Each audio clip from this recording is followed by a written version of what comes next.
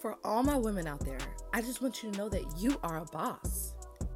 Women have to be at the table for technology and innovation, and if not, we'll simply create our own. Don't feel like you shouldn't be a part of the tech space just because there aren't many women in the room. That's exactly why we need you to be there. Girl, don't forget to rep your set in these tech spaces, aka rep your culture. You are the face of technology and the face of the future.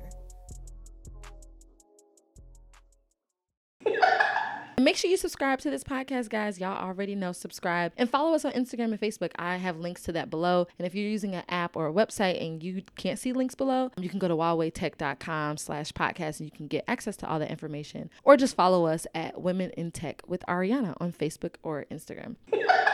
All right, guys, I am so excited for today's episode. We are going to learn so much. You all, I have a super special guest, Sofia Matveva. She is the CEO and founder of Tech for Non-Techies, and I'm excited to just pull from her brain. I know 50% of our listeners are devs, and the other 50% of you are folks who are trying to get into the industry and figure out where is my fit. And maybe you're not as technical, but we have an expert here on the show we're just going to pick her brain, ask some good questions and get it popping.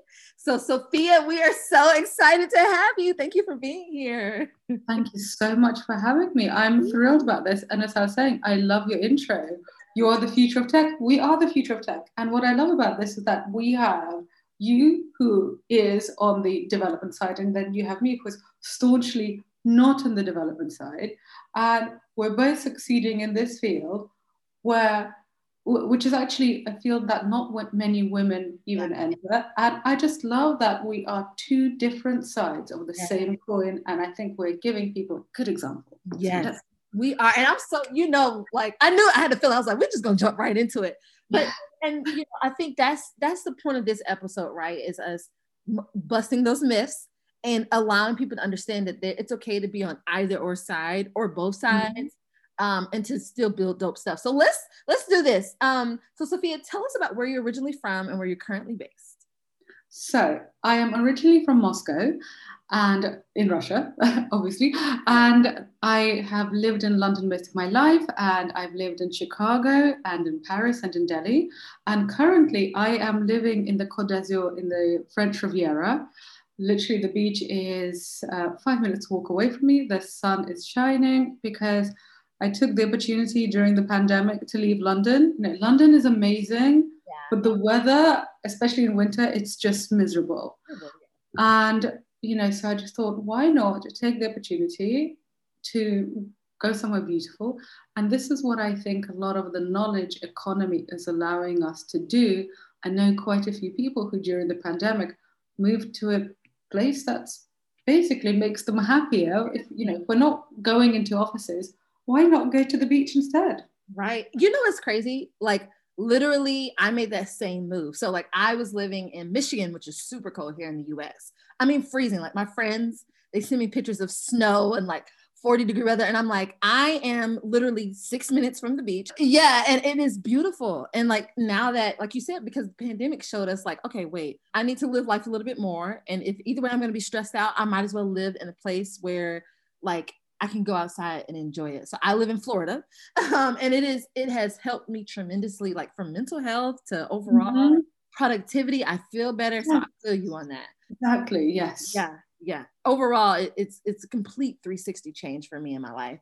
But let's talk about, your journey into tech. What got you into technology? Because I know you have a background in PR, but now you are in the tech industry. What was that journey like from the beginning? So I began my career in the media, as you mentioned, and I was working in a company doing financial PR. And essentially, when a company is trading stocks or shares, not only does it, speak to the consumer press if it's a consumer company, it would also speak to the Wall Street Journal and the Financial Times and CNBC. And that is going to be a different type of PR.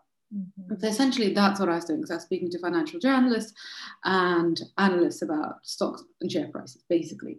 And then I moved to a private equity firm. And, the people who are working in private equity, they're supposed to be the smartest and the best. And I got there and I just thought, well, this is rubbish. I really don't want to be here. And I kind of like got to the pinnacle. And I was looking at the pinnacle and I was thinking, I do not like any of this. Definitely. And then I went to India, worked in the art world for about a year, just, it was like that was a total adventure. And then I ended up at business school. So I did my MBA at Chicago Booth. That's the University of Chicago Booth School of Business. And that's when I was thinking, okay, so my resume looks good. Like I have done the things I was supposed to do. Right.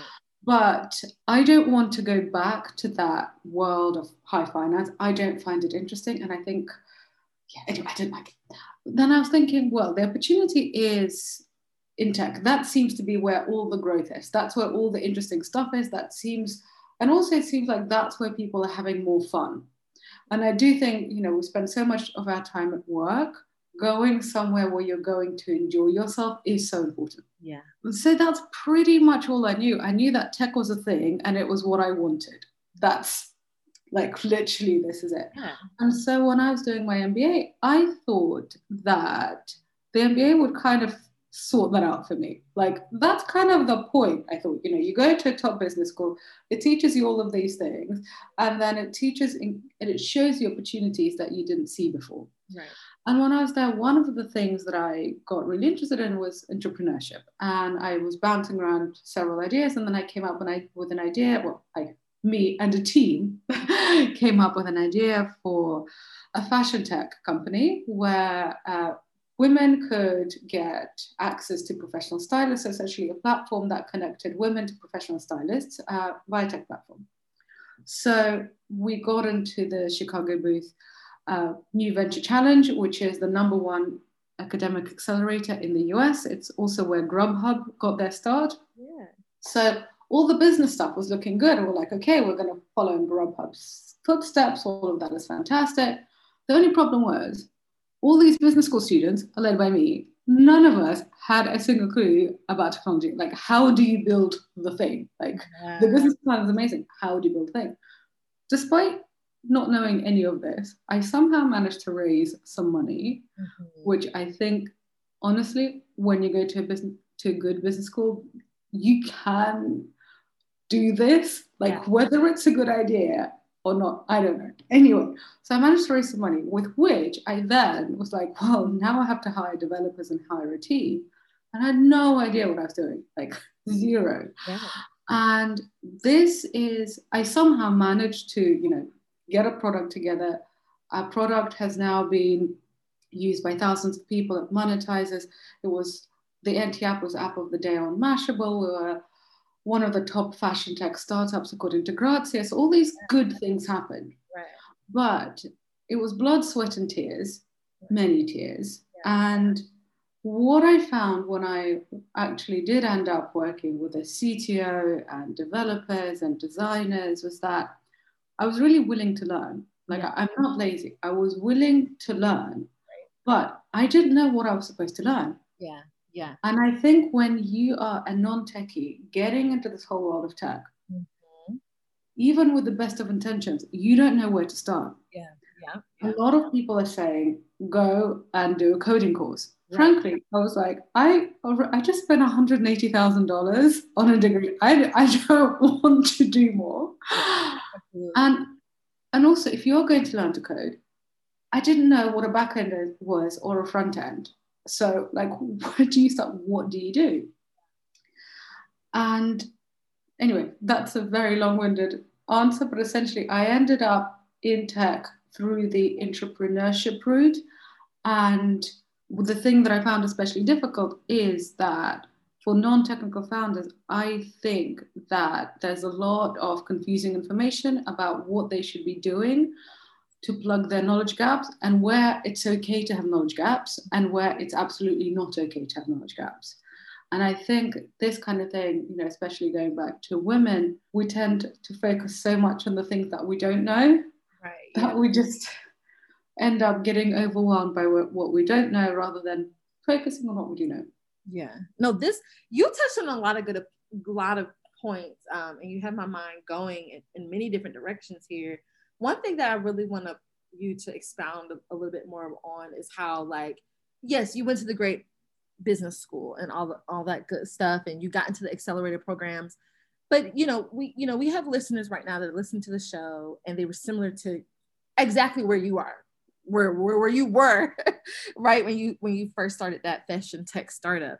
What advice do you have for folks who are non-techies and they want to be a part of accelerator programs? They're not technical, right? They want to have the startup, they want to raise the funding like you did and build this great team. I know there are a lot of mistakes that you made. So what would you do differently? What advice do you have for women who were in your shoes where you were years ago? The first thing is acknowledge the thing that you are and be okay with the thing that you're not. And that just inevitably means that some people, some funds, some accelerators are going to be more interested in you and some of this just won't. That is just it. Yeah. So, for example, I am not a ballerina. So if I were to audition for the ballet, they would I don't think they would let me through the door to the audition. That is perfectly fine. I am okay with that. Mm-hmm. So if you're a non-technical founder, that means that there are accelerators who will literally not let you in. Mm-hmm. That's okay. Yeah. That's fine. It doesn't mean that you can't succeed. It doesn't mean that you can't raise money. It just means that that particular opportunity is not the right one for you. Right. So just acknowledge that. The second thing is you do need to learn some stuff. So you do need to learn how to work with developers and designers and data scientists. You need to understand the basics of what tech people do so you can develop a common language. Yeah. And so you can have conversations where the both of you understand what you talked about, yeah. Which, that's a key problem. But I think it's so important not to get stuck in the books and not to get stuck taking one course after the other. I am somebody right now, I make money through courses. One of the things I do is I teach. So I am about to start teaching at a university actually in the US, and I already teach with London Business School, and I have an online course on Tech for Non-Techies. So literally, I am kind of shooting myself in the foot by telling your audience, don't learn. But the thing is, my course is actually 5 weeks long, and it does not cost thousands of dollars. What I see women doing, and I'm like this too, is we think, I'm non-technical, I don't know these things. So in order for me to become an acceptable option, right, I need to take a long coding course. I need to invest thousands of dollars. And what we end up doing is we spend so much time learning, we spend so much time in the books, that actually we never get to do anything. Mm-hmm. And what I always say is you got to learn a bit, do a bit. Learn a bit, do a bit. Yeah. Because Ariana, I'm sure it's the same in development. If you are just sitting there and doing courses, by the time you actually start doing something, you've already forgotten what you learned. Yeah. So you always have to learn a bit, then implement it. Just get going.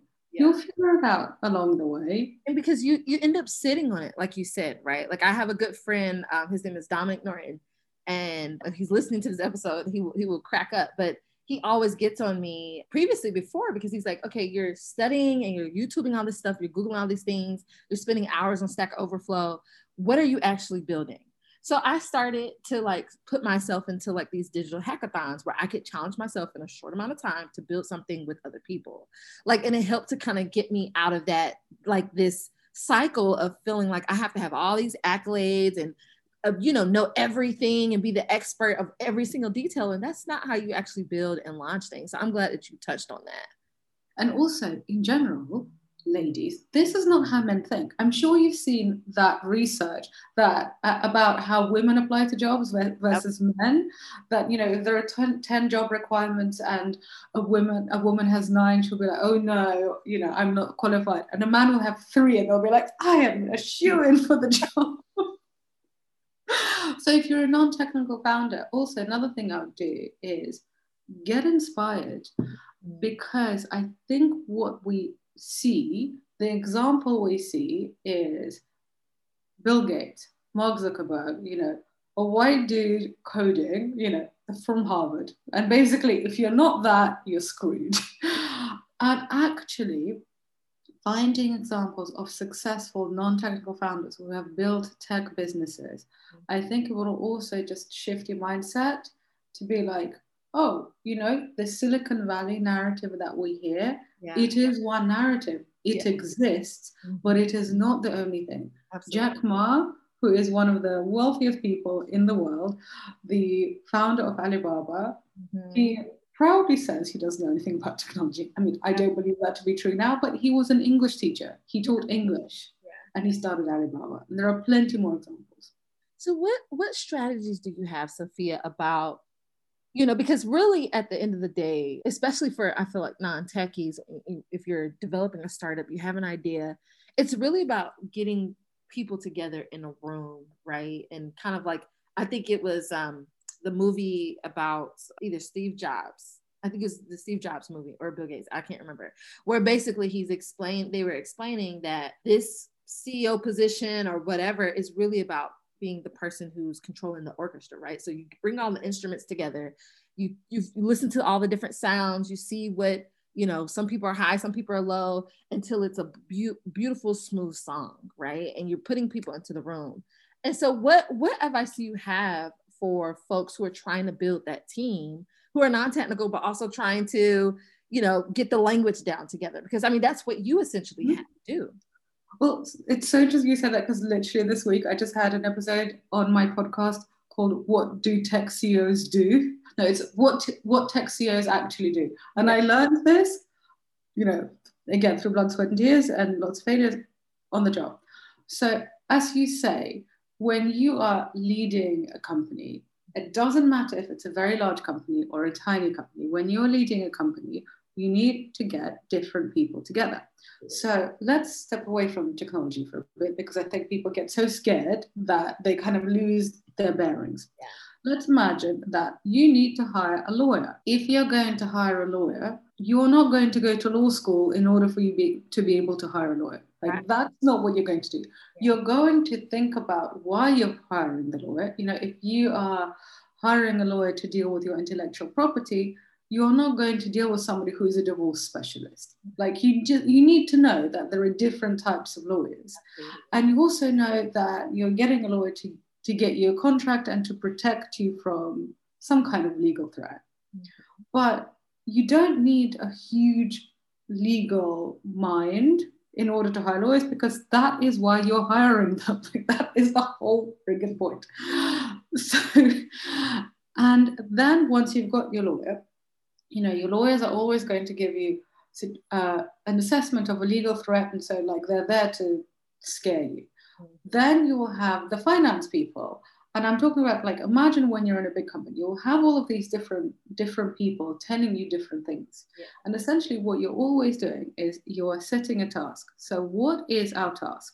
So for example, I don't know, imagine you're the CEO of Netflix and you are saying to your team, we need to expand our markets internationally. So your CTO might say, okay, in order for us to expand our markets internationally, we're going to have increased server capacity. Okay, your CFO the person in charge of your finances, doesn't need to know like why or like how that works, but they do know that server space costs money. Yeah. And so then they would say, okay, so how is that going to impact our costs? How do we need to be prepared? Okay, that's going to cost, I don't know, $500,000. Then the CFO will be like, well, that means we need to raise another round of funding. Right. Anyway, so to your earlier point, I think what you need to do is you need to set a specific goal and then allow people to come up with their own ideas of how to reach it. Because your UX designer is going to, imagine your goal is, we want to have 30% retention on our app in 3 months' time. Like, that's a very specific goal. Yeah. Your user experience designer would have a different solution to that same problem than your backend engineer. Your backend engineer might, I don't know, increase your server capacity or you've got the answer to this. Your UX designer is going to maybe minimize the number of screens. Mm-hmm. But essentially, in order to get people to sing of the same hymn sheet, as a non-technical founder, you will never be able to micromanage people because most of the time you don't really know what they're doing. Mm-hmm. So what you need to do is you need to give people an aim, and you need to give that aim a specific amount of time. So this is our goal. We want to reach this product goal within 3 months. Then literally every time that you have a product meeting, which is going to be every week, you see, are you close to that goal? Are you getting closer to your retention levels increasing? Like, okay, if you are, what did you do? What features did you release? Okay, do more of that.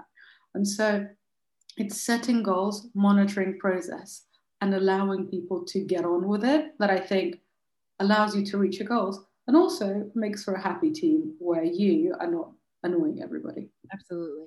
Yeah, that is so key, like having those different communication tactics. Now, Sophia, I'm curious, so now let's kind of get more into the tangible side of, we have listeners on the show who are listening right now and they're like, okay, they have good advice on how to start the tech startup. They have all these different strategies that you shared on how to communicate with different people on your team, how to build this team. But what about actually building the tech solution? What are some resources that you can share, applications, whatever that you have found to be helpful for folks who are non-technical but want to build non-technical apps or sites? Mm-hmm.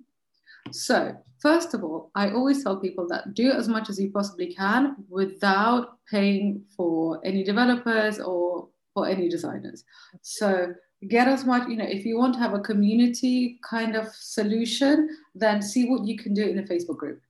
Yes. If you want to have some kind of content behind a paywall, look at something like Kajabi. What can you do with MailChimp and Squarespace?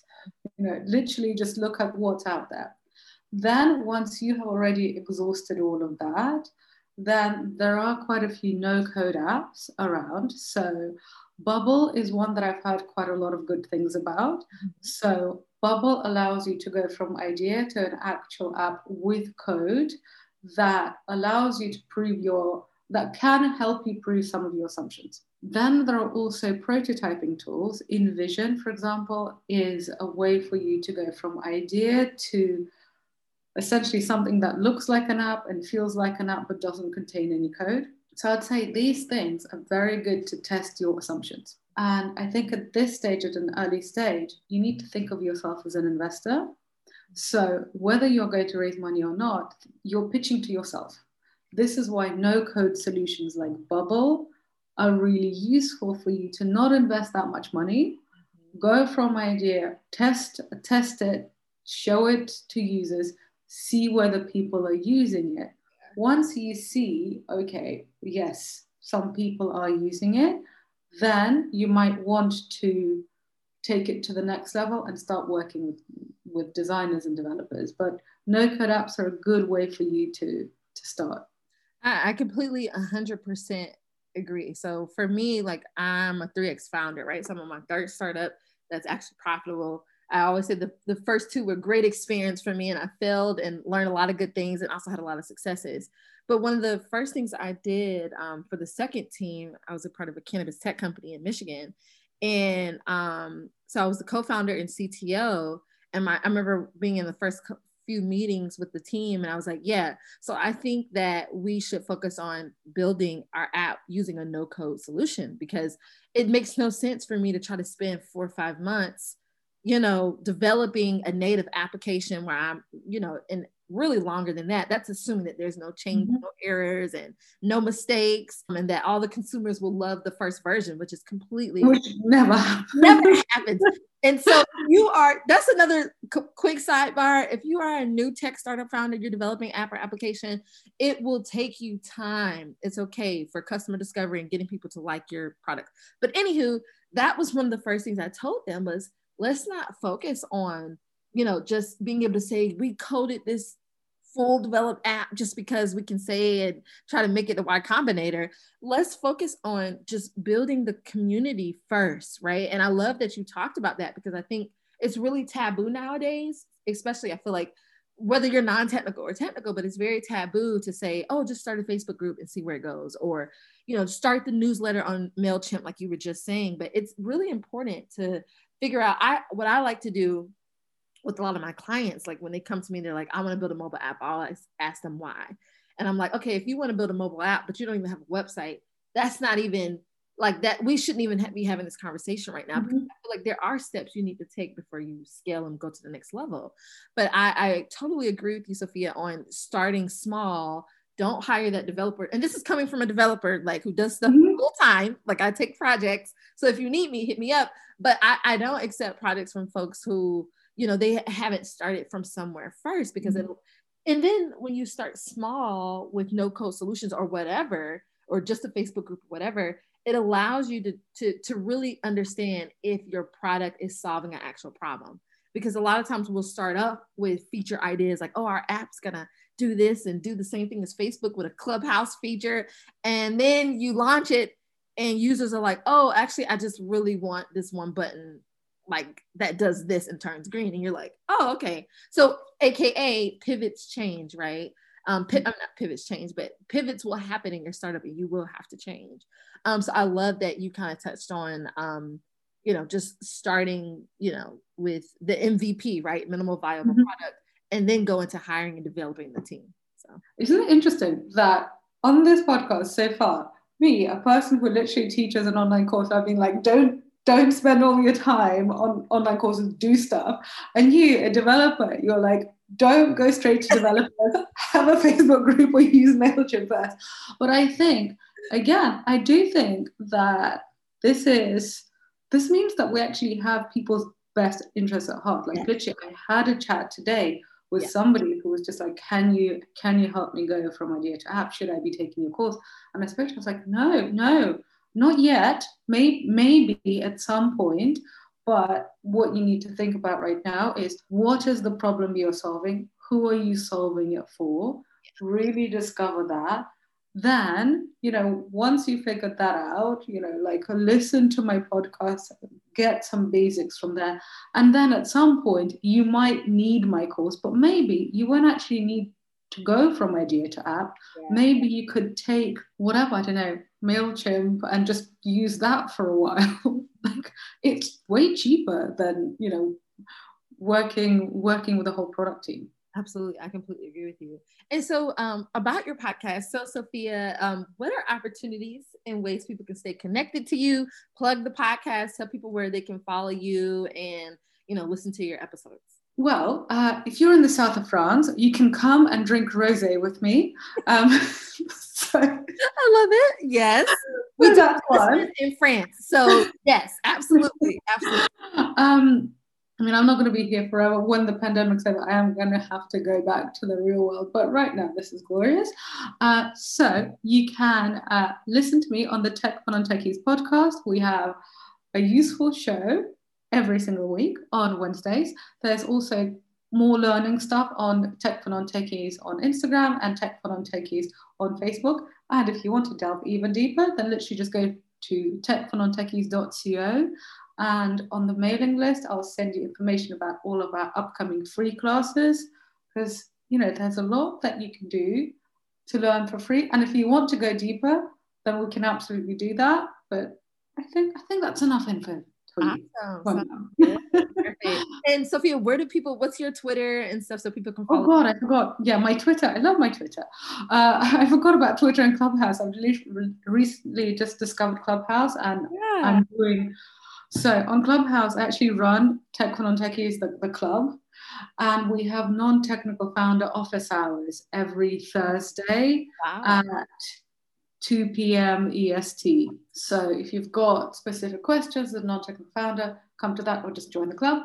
And on Twitter, I'm on Sophia Matveeva, so SOPHIA MATVEEVA. Awesome. Well, Sophia, it was such a pleasure to have you on the show. You shared a lot of gems that I think can help a lot of people to actually develop and feel confident that, like, because it's not just about knowledge, it's about confidence. I think we women, we tend to over-index on the knowledge and under-index on the confidence. Yeah. So we need to balance that. Balance. And once that dial turns, the world will make way. We're coming for every funding, all the VCs. Make room. We are going to be the VCs. I mean, the more women that are building and funding tech products, the better products we'll have, and they won't all be about ordering takeaways or getting your laundry. Yes. Like, come on, we can do more than that. That was a good side conversation that we had outside of here. But no, you're so right. Who better else to solve the problems that we face every day but us? So Sophia, you were awesome. Thank you so much for listening. For you guys that are listening to the show, make sure you follow, like, and subscribe. We are on YouTube as well. So this episode will be on YouTube. Make sure you share this with all your friends. And I will talk to you guys next week. Women in Tech with Ariana out.